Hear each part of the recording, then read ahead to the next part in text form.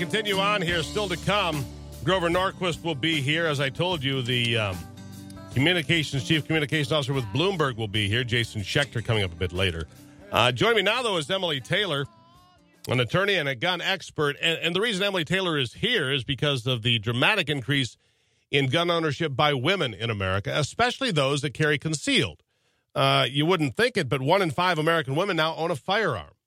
So when it comes to the Second Amendment, when you talk about rights and women's rights, well, it's the Second Amendment that separates so many people. Emily, welcome back to the program. Oh, thank you for having me. Give me an idea here. Why do we see this dramatic increase in firearm sales, and why do so many women have guns as compared to, when I was growing up? Yeah, it's really been about the past 5 years that this has started to explode. And we attribute it to 2 major influences. One of them good, one of them, really sort of unfortunate. The good one being the ladies' firearms groups are just booming. The a girl in a gun group, you can now, instead of it being sort of maybe an intimidating thing to go learn how to shoot, it's a girls' night. And so it's really spreading rapidly that way. The other thing, the sort of unfortunate cause being the increase in mass shootings. I mean, there are so many women out there who say, I don't want to have to rely on someone else if it's just me or if it's me and my kids out there. I don't want to rely on someone else to protect me. Yeah, and I agree with that part when you talk about these events. I don't know if there's more of them or if they just get a lot of publicity. As far as every time a gun goes off anywhere, it seems like it makes the front page of the paper. In these different smaller markets, certainly. It's not the way it used to be. Every gun incident didn't get front-page news coverage. It does now, and that's a change. Now, when you talk about women carrying guns, it's been my experience over many, many years in the outdoors, whether it's fishing or hunting, women tend to listen much closer to the guide.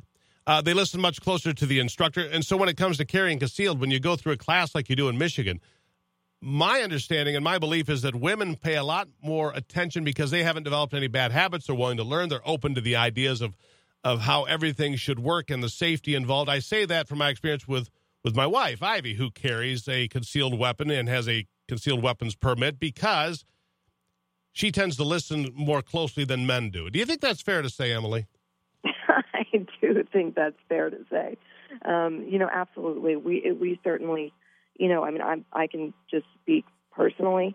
I did not get into firearms and into carrying until I was in my, mid-20s. So, there's certainly women are a little bit later in life to come to these issues and probably for that reason are paying a little bit more attention to what instructors and what professionals are saying. They always listen better. That's why they catch more fish, Emily. That's the bottom line. Emily Taylor, an attorney, a gun. Well, it's true. You laugh, but it's true. They catch more fish. It hurts me badly. Emily Taylor, an attorney and a gun expert. All right, so I noticed that a couple of the guns you talk about here that seem to be popular with women, one of these is the SIG P238. The SIG is a very popular handgun for women, but it also fits me very well. It's a nice multi-purpose sidearm. Your thoughts? Oh yeah, absolutely. And of course, it's popular with women because our clothes are just tighter fitting, and so the difference. I mean, it's amazing. The difference between a Glock 42 and a Glock 43, which is minuscule by male standards. Makes a huge difference when I personally want to carry concealed. So the SIG P238 is a great weapon. Without the really slender weapons, women are looking more towards revolvers or handbags, which is great, better than not carrying at all. But if you really want it on your person, those slimmer weapons are just fantastic. Yeah, the single-stack handguns, the single-stack pistols, easier. I want to touch a little bit on the specialty purses and handbags and so forth, though, Emily, because there are a variety of manufacturers out there that have picked up on the fact that 1 in 5 women owns a firearm, that women are increasingly carrying concealed. And so they have created purses and fanny packs and all sorts of specialty items to conceal these weapons in a very easy-to-get-to sort of a design, correct? Oh, yes, absolutely. And the purses are really fantastic because they help ensure that you're not going to have a negligent discharge because you just got a pistol thrown in there with your purse. I mean, I think the nightmare scenario there is that, your tube of lipstick gets lodged in a trigger well, and then you're rummaging around, and all of a sudden you've got a negligent discharge. These handbags are fantastic because they're designed with safety in mind, as well as with your quick ability to be able to defend yourself with that pistol in your handbag. Some of them even you could shoot through the handbag. They've got you really figured out so that you can keep yourself safe and you can minimize accidents. Sure, and, it's not for everybody, but I personally, big fan of thumb safeties. I like those. I think they add an extra level of protection so you don't have a negligent discharge, as you put it. You don't have an accidental shoot. And there's no room for accidents in firearms, period. No room at all. And so I like the thumb safety. I don't mind the grip safety, different things that certainly make them safer if they're around anybody younger that, might have any chance whatsoever of coming in contact with that piece of equipment. We don't want that to happen. We don't want accidents. I'll give you the last word on women and firearms today in America.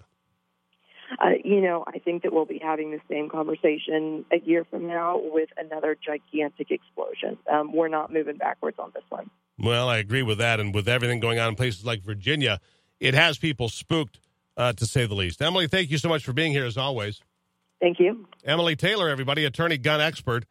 As the firearm sales continue to increase among women, let's be honest. If you're 5'1" and 125 pounds and you've wanted to defend yourself against somebody 6'3" and 270, well, there's a great equalizer. So says Samuel Colt. It wasn't the law. It was the revolver. Still to come on the program today, Grover Norquist will be here. Jovita Carranza will also be here, the administrator for the U.S. Small Business Administration, brand new to the post.